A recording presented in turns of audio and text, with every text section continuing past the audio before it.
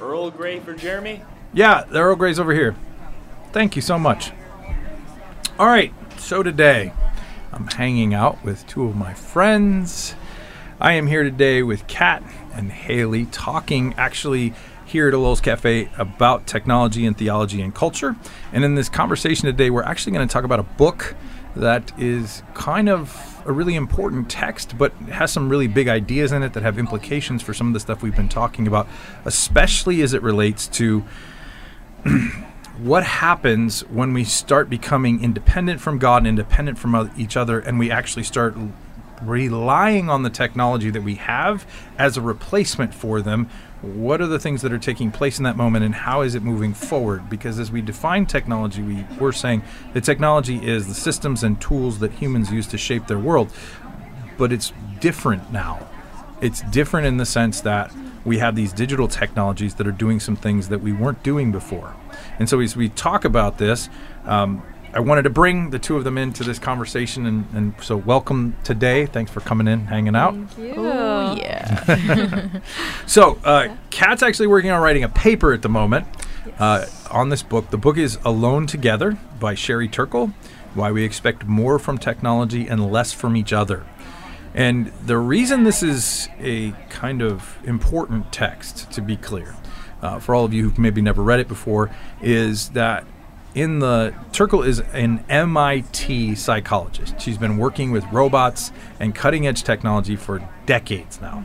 And at the beginning, when I first started reading her back when I was working on my master's, and she'd already been writing stuff for a while, most of her stuff was really positive and encouraging, like this technology is going to do amazing stuff. And it's actually going to help us learn to think better, and it's actually going to help us learn to engage better. Cool. Except she was positing in one of the more famous books she wrote is a book called Life on the Screen. In Life on the Screen, what she was saying was that all of the people that play on online spaces were going to get to experiment with their own identities. They're going to try stuff. So let's just stop here and ask a question. And you share as much or as little as you want to share. But your first online profiles, did they match what you actually look like in real life? Like, you know, if you had, I don't know, maybe you had like Facebook account, maybe you had but what were your profiles, and did they actually match what you look like, what you're into, or were they different and you tried experimenting and being a different person in that space? Definitely not. They did not match my true person. How so? For two reasons. The first was because I was aware of predators online, and so my parents well educated me with that and said, you better be careful with how you present yourself. So my age, for example, definitely altered that. How old were you? Were you like a 46-year-old housewife in the suburbs? Or? I was like 20 years old, 20? but I was Okay. in 7th grade in middle school. Right. You know, the classic. Sure. But the other reason that it did not match my true self was because it was fun. It was like, okay, people don't know who I really am, so let's just play around. And it was Totally. perfect opportunity to do that. So did you do anything like change your hair color or your eye, or how tall you were? Or, Yeah. Or your favorite band, which you would never have listened to? Like, there were filters that I would go crazy with back then. So, you know, putting all the different face filters on and just altering my appearance anyways, along with my height, my interests, all of that good stuff. Kat? I'm trying to think, because that was like a decade ago. Oh, so long ago. Okay. Uh-huh. Well, that was a lot of Half my life ago. honestly, like the different phases that I feel like my profile online has gone through. Yep. Going back to the first one is like going way back. Yeah. Filtering through. But do you feel like it was- progressively... Okay, Yeah. so you can't remember a particular Well, one. so I remember when I started, it was Okay. Instagram. I was 12. Okay. It was a lot of filters. There weren't a lot of people that I knew on there, but I was only connected to my friends. I wasn't connected to strangers. Sure. So it was just like the weird highlights / like different, I don't know, hairstyles, different things that I just found funny and interesting enough to post, and highly filtered things. Yeah. But I don't know, as it kept going, like the next phase was more highlights, lots of, I don't know. It's hard to think of how it was me, because it was, I filled it out Yeah. mostly, from how I can remember, reliable information. Yeah. It wasn't. You're like, I I wasn't think I making missed up tall. At least the last time I went to the doctor. I might have lied about my age just so I could sign up at a younger age. Right. That was a big one. But yeah, it was interesting presenting the things that I. So what Turkle was actually interested in that Life Together was the idea that this new online space at the time, because he was writing in the mid to late 90s, that this new online space was going to give all of you the opportunity to experiment with identity, to try on things, like going to the store and trying on clothes. This was going to let you try on identity ideas. Like it was going to let you say, hey, you know what, I actually do want to be older, or maybe I do want to be taller, or maybe I want to look a little different, or I don't like my hair color, or I can actually edit some things out of my face, body, clothes, whatever you want to put on there, filter, however you'd like to put it. This gives me the chance to play with identity and see what would happen if I tried out being taller, tried out being older, all those things. And some of them were really healthy, and she was like, and some of them were things that you didn't want to talk about. And so this online space, because it gave you anonymity, allowed you to experiment with things that were maybe not socially acceptable, that were maybe even in some ways might have been dangerous, but in the online space, realistically, they can't find me. So it's fine, because they're never going to know it's me, because I can use anonymous things and a different email and a different stuff like that. Yeah. So, and a lot of my students, when I was a youth pastor, and a lot of the students that I've had in college since, have all kind of said, hey, listen, allow me to play with some stuff. But progressively, what I've heard, so this is my next question to you, is that it progressively came to be more in line with who you actually were over time. Meaning, like, I didn't have to pretend to be older because I was older. I didn't have to pretend to be taller because I realized, like, okay, but I'm not growing. And at some point, somebody's going to meet me and be like, that's not how tall you are. So does that feel fair, accurate for your experience, or did it actually change, and was it different? I guess for me, why the question was kind of like, my take on it would be different was because those like almost embodied qualities like height and age that's on my driver's license, like ID, those things weren't things that I was changing and exploring. It was the way that people perceived me. So I can think about when I was like, okay, trying to put my funny perception like out there, and then either it wasn't what I wanted to do anymore. I was trying to be more like stylish or more of like the devotional Bible thing, like that perceived reality. So that was what I was experimenting a lot more with than like physical attributes. And I don't know if I would say like it became more real, like more close to who I was also becoming. They're so interrelated that it's hard to say. They are. And that's for her kind of the description and experience she's getting to, which is the notion that I got to play with it, and then some of this stuff started taking root. It actually started becoming things I was interested in, because I read and spent time doing something. I wanted to keep doing it, and then it became part of my real life, and so that kind of matched. And that's what she was arguing was the best parts of this. The chance to play with some things online that I may never have played with before. And she recognized there were dangers too, let's be clear. She very clearly outlined some dangers with anonymity there, some very serious case studies that had been made in ethics in terms of people that lured people into spaces. Like I think there was one in that book about a cancer support group where they found out later that a doctor had joined the cancer support group as a woman. It was a woman's cancer support group. He joined the support group as a woman who had cancer, and then directed the women to his practice to basically get them to come in. And then on top of that, I mean, you're like, that's shady. No, it's way worse than that. Like, not only that, he actually had affairs with multiple people in that room. And then when they started to catch him, he basically pretended like she died. And then he pretended to be the husband of the woman to say that she died. And they all, and not thinking this through, they all went looking for her because they knew which hospital she should be at. And she's not there. And they're like, okay, something's up. They figure it out, realize this doctor's been guilty of multiple ethical violations.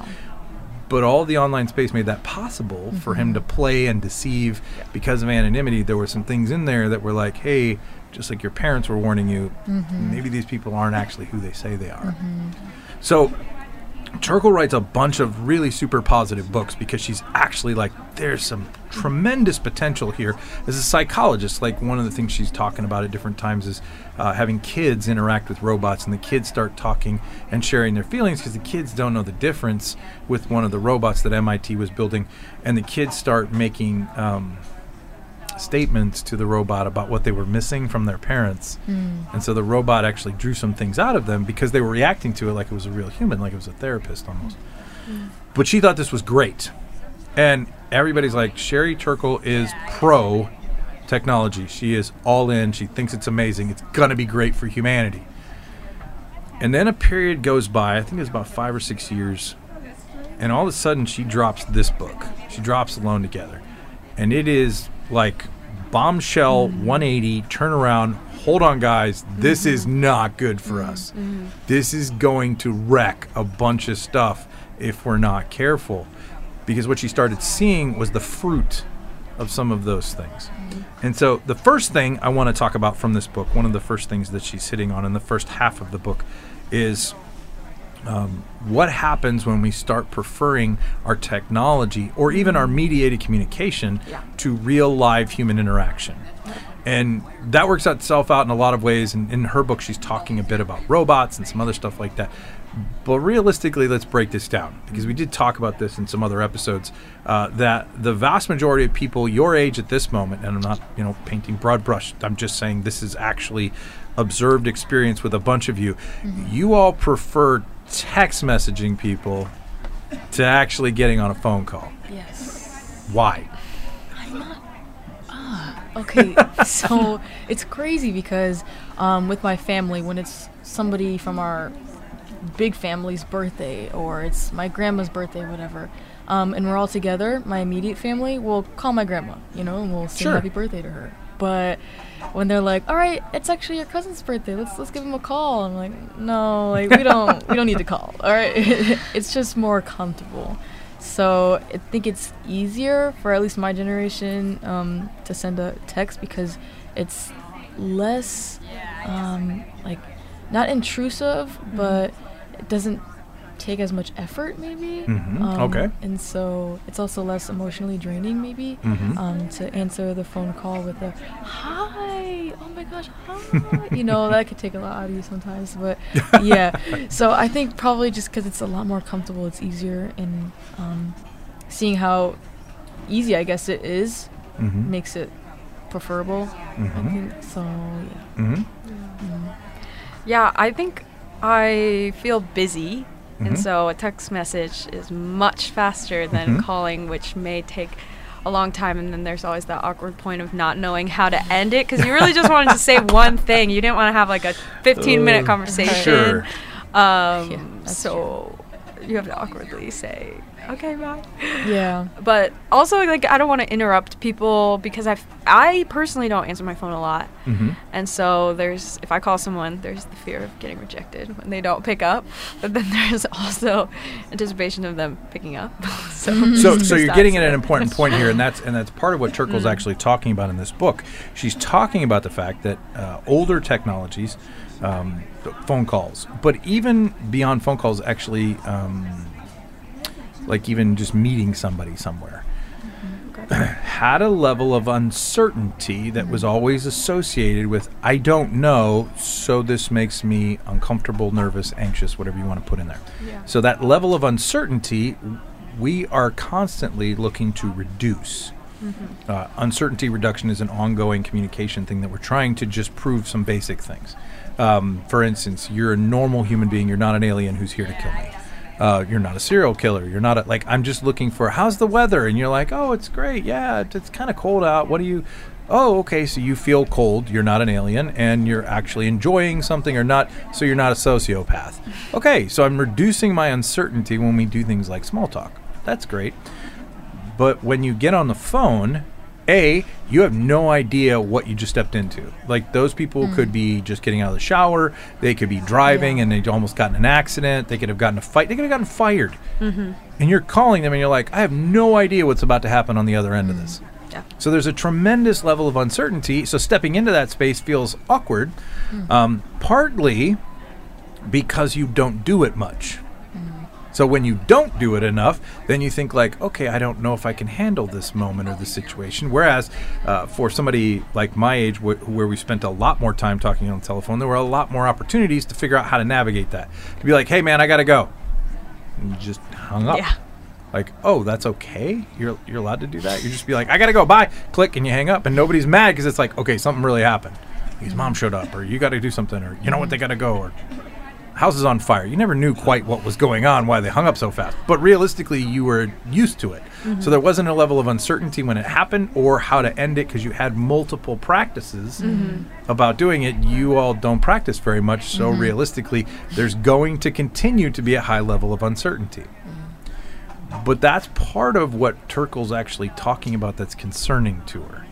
Because what she's trying to say is, and she tells this really powerful story that's really sad, frankly, about some grandparents who are at like an assisted living home and they're by themselves. And they were trying to experiment using, the older people were feeling alone. So they basically said, well, let's bring in these robot babies. They basically made these robot babies that did all the things most normal babies do. They cried. You could calm them down. They could laugh a little bit. They, maybe change faces or whatever. So they give these robot babies to these elderly people for, I don't know, several days. And several of them actually said, this was an enjoyable experience. Like, this made me feel better. It had company, which is like, okay, that was a robot. The closest thing she's recommending is that if you all had a Tamagotchi, that's as close as this robot baby was getting in terms of interactivity. If you don't know what that is, Google it. You'll figure it out later. Now, I'm sure the two of you had one. No? My friends did. I wasn't really cool enough at that age. No? No? Did you have one? No idea what that is. Oh, see? Okay. All right. So the rest of you can look it up. It's just this little robot thing. The more you interacted with it and fed it and did things, it actually cooed and made you happy, whatever. But it wasn't much different than that. So they gave these babies to these older people. And these older people, at the end of a couple of days, they actually invited their actual children with their grandchild babies, real human babies, their own grandchildren. They brought them in, gave them their real grandchild in their arms, and consistently the elderly people said that they preferred the robot baby to their actual own grandbaby. This is your flesh and bone. This is your ancestor. This is the person who's carrying on your genetic material, all your hopes and dreams. This is why you tried to help your kids survive so that would happen. And now you're saying, and when they asked them why, here's what they said. They said that the robot baby was more predictable and I knew how to make it stop crying. If I just do this, it stops crying. But a regular baby, sometimes that works. I've had 3. They don't always stop crying when you do all the same things because you don't always know why they're crying. Because they can't tell you, hey, I'm tired or my stomach hurts or whatever. They can't talk. They said the robot babies are more predictable, meaning there's less uncertainty to them, and we prefer things that have less uncertainty because they make us feel like we're more in control. That's fascinating. That's a very good example. So, but the point I'm making is that by extension, what we're just basically training everybody to do, if we say, hey, don't worry about phone calls, don't worry about meeting at coffee shops, just text them. Yeah. And hear me clearly. Anybody listening to this, I am not anti-technology. That's not what I'm trying to say. Because I think, to some degree, what you just said a second ago is really helpful. Or like a line for me that I usually put down, which is, if I'm trying to send information, I'm just trying to meet you at the coffee shop at 3 o'clock. I don't need to have a phone call for 15 minutes to say that. If I'm trying to communicate information, text is great.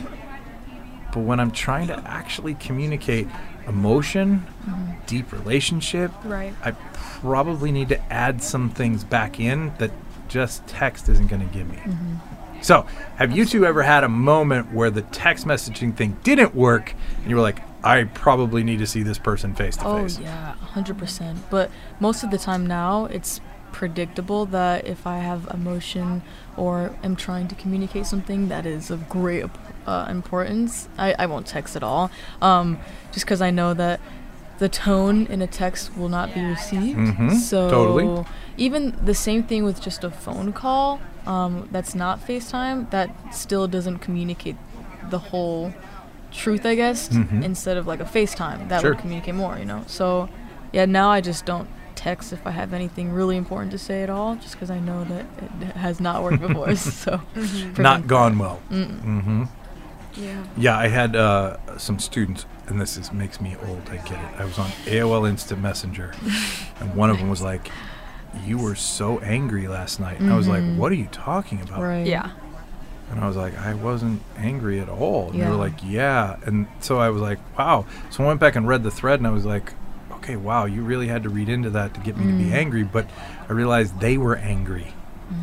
And so they started seeing what they thought they were feeling themselves, and they read their own feelings into the text and completely lost, hey, this isn't actually what we're trying to do. Right. So, so question is, based on that, then if we're struggling, trying to think through who we are, first in the identity discussion like we were talking about earlier, and then trying to wrestle with, hey, but I have to communicate and control that with text or some other thing like that, then realistically, what choices am I making that are actually helping me to be with people better? Does that make sense? So that you can start thinking through, hey, I'm used to doing this thing over text and I do substitute this. Yeah. Because part of what Turkle's trying to get at is this, that to do some of the things that we're talking about, you actually have to be alone first. So like get on a text and you have to actually get away from the other people you're with or I suppose at least mentally get away from them so that you can focus on what are they texting, what are you trying to communicate. Does that make sense? Yeah. So I have to be alone first in order to actually be quote unquote together with other people. So what happens when I spend most of my time alone, which I think is like, oh no, I'm being together with people. I'm texting my friends. We're live tweeting an event. We're, on a Discord. Wait. You're actually alone. If you look around, there's no one there. Some of you are listening to this on a podcast and you're alone. And yet you think you're together. You think, oh, I'm texting this person because I'm with them online, on a text, on a social media space. That means I'm not alone. So how we define alone starts changing. So is that the kind of alone we need to be? I'm not saying we don't need to be alone sometimes, but where does that go? Well, we're also, when we get alone, but we're still consuming media, we're still listening to people's ramblings and voices and texting, and we're not given the space to process, reflect, without other inputs, without other influences, which is just, it's like trying to spread out your own thoughts, your own, in a way that is not, it doesn't help. It doesn't help like me reflect. It doesn't help me clarify like what I think, what I'm trying to say. It's very draining. Yeah. No, I totally get that. I totally get that. And doesn't definitely lead to one of the other things we've been talking about is how do we flourish as human beings? Like how do we actually become the kind of people that God would want us to be? And not allow the technology to keep pushing us back toward actually being alone. And the problem that Turkle's trying to address here is that it creates the illusion of being together. But the trickiest part is to do so, I have to get alone first. So how would we even think about that being, that's a good relationship. That's healthy. It's good that we spend a lot of time thinking about ourselves, because the other part of that is to think when you send something to someone, if I'm in a conversation, I'm like, how are you? I actually don't think about me first when I talk. Yes. But text in this space requires me to think first about me and then about you. And it's so complicated because now, like, interpersonal conversations are mixed in with the social media platforms, which are mass communications. So not only are you thinking about your conversation with one other person, you're thinking about the way that you're presenting yourself to all of your community, online community, people in one space, which complicates. Absolutely. Yeah. Thoughts? The vision that I get when we are alone together is how many years ago in the past I would have sleepovers with friends, and we'd be hanging out, painting nails, watching TV, whatever, all together. But very recently, when I hang out with friends, especially back at home, we're all alone together on our phones, watching our own videos, but together. We're in our own spaces, in our own headspace, but in the same way. Just so separated. And it's like so sad. I'm like, wow, this is what this is now, huh? So that's just what I think of too. Yeah, well, and we can say that's in the name of like, I'm watching this video and then I'll share it with you, or I'm watching this video, I'll post it to social media and you can see it after. Oh, this is so funny, it's great, it's amazing. I get that, but there's something about losing, and that's what Turkle's scared of and bothered by in some ways, is we're losing something. We think we're gaining something, but in the long run we're actually losing, and we're not just losing skill, like the skill of having a phone call. That she's not just worried about the skill part of that. Yeah. She's worried more and concerned more about the relational aspect of what are we calling community then? Yeah. What are we calling, hey, that sleepover, that's really good, and we're hanging out. We used to hang out and talk to each other, and now we're maybe even in the same room, but we're not mentally there with one another. Yeah. And this carries into a ton of different spaces. It carries into, I've watched people at restaurants who are on dates, and they literally are looking at a phone, and I'm thinking, like, the person in front of you is also looking at a phone. What are the two of you doing? Like, what's going on here? To the point that it turned into a rule at my house, which everybody, and you have to get a vote. It says no tech at the table. No tech at the table. Just do not bring it to the table. And so you're like, I got something to show all of you. And it's like, all right, everyone has to vote that this is okay to bring tech to the table. I love that so much. So, like, you have to vote. All of us have to agree. All right, fine. You can show us that video of this new movie that's coming out. And then you got to put it away so we can talk about it. Because you can't keep the tech at the table. That's not a thing here. Yeah. What happens, though, and what are we losing in the process? Because we don't notice all the time what we're losing when we didn't have it for some of us in the first place. You just notice. You just had a moment where you're thinking about those old sleepovers, and then you're comparing, and you're like, whoa, that's not... You just had a moment of loss. What happens when we're never actually that distant or away from each other enough to miss each other? If the adage is, absence makes the heart grow fonder, what if you're never absent? Like, if your people that you love are always with you in your head, no. What if you're not absent? Well, I'm never really going to miss you, so how does that affection for you grow? I can definitely relate to that right now. Okay. Because being at school, I think, and I've taken a step back from social media, which has helped, but not texting, not other forms. Yep. And I want to be separate from people at home, from people who are not here. But it's been really challenging, like in the last couple of months, balancing being there for them in a way that I can, and maybe even that they're expecting me to be through the thing that technology allows us to do. But still, I want to enjoy like coming back together and hearing like all the updates from the last several months we've been apart. Sure. So it's been very interesting. Not only like figuring out, okay, I think this would provide a richer like connection for our friendship or our relationship, me and my family, but also balancing their expectations of me, and that's been a struggle. Yeah, it's been a big struggle. Yeah. So that relates. Yeah. And I think that then you expand that, and now we're talking about community, and so how do we call something community just because we were... Oh, well, we all got online and we all commented on, hey, you look like you had a good time at that park or at that event or concert or whatever. And we have this illusion to some degree of like, we all saw what you did. We all commented on what you did. So technically we're all community in this moment. And yet that doesn't really translate. I mean, it does in the sense that I noticed that you commented, but realistically, I didn't really get all of the things that happened there. I only got what you shared, which, by the way, is what you edited to share. Right. Because it's what you knew. And what I'm fascinated by as I've studied all of this and kind of watched all of you grow up with this is that you all are getting better at editing to some degree. Like, We're much more aware, like, I don't want to have a boss look at this 10 years from now and be like, oh, so they're a whiner and a complainer. I don't want to have a... So you all are turning into these amazing little public relations agencies, each individual person, and thinking through very clearly, like, this makes this look good for me. Yeah.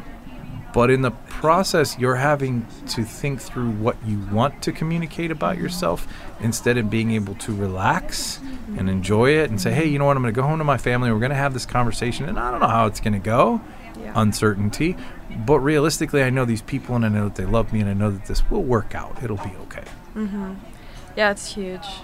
Especially for us right now, being at this age, college age, and growing up, which is the experience I have to speak from so far. Yeah. Of not knowing what I believe or not knowing what I want to actually say or contribute in communicating those things, but being expected to do that, being expected to present my communications of what is when I'm still in the process of working it out, not being able to just be having to do something, having to put something out.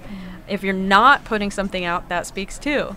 Sure. With these movements on social media, like if you don't post, that says something very loudly as well to people in your community. So it would be, we're definitely losing something when there's not a space to just be and work on it and not have to put something out. And what Turkle's really concerned here about as well is that in the process of preferring the predictable and of being willing to be alone together, that we start to redefine what community means. We start to redefine what it actually means to not be about being with people in spaces. Now, as a person in the world who basically is saying, hey, you know what, this is just the way the world works, maybe that's something you're willing to have a conversation about in terms of your philosophy or what you think psychologically it'll do. But as a person of faith, this changes a little bit. Largely because there's some really important things that the scriptures have to say to this. First, if I'm looking very beginning of the scriptures, it says before anything's wrong, before there's sin, like we talked about in the story a couple weeks ago, before fallen, broken humanity, God says for the first time, he says all this stuff is good in creation, and then he says it's not good for humans to be alone. It's not good for man to be alone. That's not good. So Turkle's idea of you're alone, even though you feel like you're on your phone, that's an illusion. It's not good for you to be alone. I mean, not a problem if you're alone here and there and you're actually using it to reflect and meditate and have the time to flourish as a human, but it's not good for you to be alone all the time. Right. And then to pretend like you are with people, even though technically you're still alone, actually may be throwing some things off for you, both spiritually and psychologically, because you're not actually getting the hormones produced in your body that happens when you come in contact with other people for real. And on top of that, you've got all these other things that are going on with devices which make it hard for you to sleep and some other stuff that's going... So you're literally moving further and further from what I would call a healthy life. But beyond that, there's very clear statements in the scripture, and I guess the one that I usually point to in thinking through is that Jesus made it very clear that being in person was the highest priority. If nothing else, the incarnation proves the divine priority of being face-to-face with other human beings. God had mediated his experience throughout the entire Old Testament, and then he gets here, and guess what? He just wants to see us, to hug us, to be present with us, to walk around and talk to us and touch us and engage with us. He wants to be not having us feel alone, but to be with us. That's when we're getting, and we'll be getting here toward Christmas, we use that phrase that he is Emmanuel, he is God with us. That means he's present here. So when we pretend, or we have this idea of, well, we can be alone, but we don't have to be together physically, we can be alone and do it, we're missing the point. You were made to be in the presence of other people, and when we use that, now I'm not saying don't use those things to set up events or engage with things, or even to catch up real quick because I know I'm going to see you soon. Great. You send a text to your family, that's cool. You know you're going to see them again soon, but the conversation's there. Yeah. That's the ethos. That's the way that John's thinking when he says in his letters that my joy will be complete when I'm present with you. I write these things down, and I gotta say these things because I can't be with you right now, and I get that. But my joy is not going to be complete till I actually get to come and be with you in person and get to hold you and hug your necks and actually tell you I love you face to face. That's complete joy. And the rest of this stuff is second best. But when we start preferring it because it's easier, because it's, hey, you know what, it's more predictable, more certain, I'm not sure I'm good at this, we actually are missing out on some things that we're not even paying attention to. So, in thinking this through, what do you think that has implications, practical application for, based on what we're talking about, the way that we're interacting with people? I definitely see like just what we prioritize in our own. I mean, exactly what you're saying, the choices. It's not avoiding one thing altogether, but reiterating, even to yourself, consistently every day what you're choosing. If you're choosing the people around you, or if you're choosing even people who are mediated through digitized communications. Like every time we make that choice, whether it be looking at responding to notifications, whether it be responding to a text to someone who's not there, instead of giving as much of our full attention to the people in front of us as possible.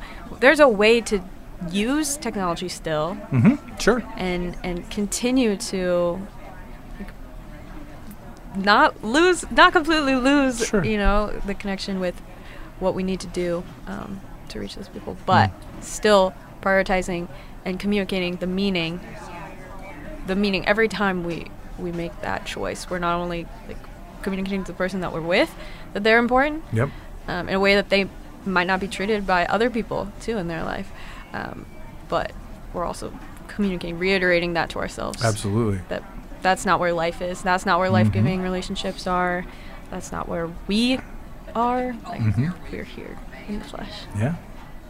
Yeah, like I guess I have to reevaluate my intentions because I definitely prefer texting. And I was just thinking too of this friendship that I have with a girl back at home, and we have been planning to FaceTime for the longest time, but instead we send each other videos on Snapchat and it's more comfortable, much more comfortable, because I can open it and just reply back. I don't have to worry about how to say bye or the uncomfort of the environment we may both be in and just, the unknown. So it's definitely like, all right, community in person, not alone together, but together. Yeah, together for sure. Together. And I think what you're hitting on, and we can wrap up with this idea, is that you're trying to start. You're doing something where you're bringing your values to the surface and taking a look at them and saying, this is what I think I value, or what I should value, or maybe what Jesus valued, and then asking, but am I making my decisions based on these values? And once I get them to the surface, go, okay, that's true, that's what I think, that's what I believe, that's what's important. Now, how am I making my decisions about not only my technology engagement, but my person-to-person engagement, the amount of time I'm spending in different places, how I'm prioritizing that, based on those values. Is what I'm doing in my actions consistent with the values that I say I have? Because in the places that it's not, hopefully, and this is when we're together, we can actually call that out and say, hey, you know what? You see you said this, but realistically, you value this. Okay, sure. But you keep doing this, and that's not that. And that's accountability. Again, not comfortable, a little uncertain. But when we get to know people and trust people and find out how much they do care about us and how much they do want what's best for us, because we've been in relationship and in real community, embodied community, we start to realize that they're trying to call out of us what they want, they know is better for us, the blind spots that we have a hard time seeing. Yeah. And the nice thing about establishing these intentional habits, the James K. Smith of that, these decisions that we're making consciously now will impact our desires going forward. Like we're people who respond to what we're doing, and we're shaped even as we do. Absolutely. This is a fantastic conversation. Yes, it was. Thank you so much for coming in Thank and hanging you out. for having us. And any other questions before I... No, you good? So All right. many, but not for now. All right, we have plenty of other episodes we can record for this. So, if you're listening to this and you have questions yourself, please feel free to email them to me at profpettit, PROFPETTITT @gmail.com, and I will get to them as soon as I can on this podcast. But thank you so much for coming and hanging out with me today and just talking. This was fantastic. I agree. So, all right, have a great one, everyone. Bye.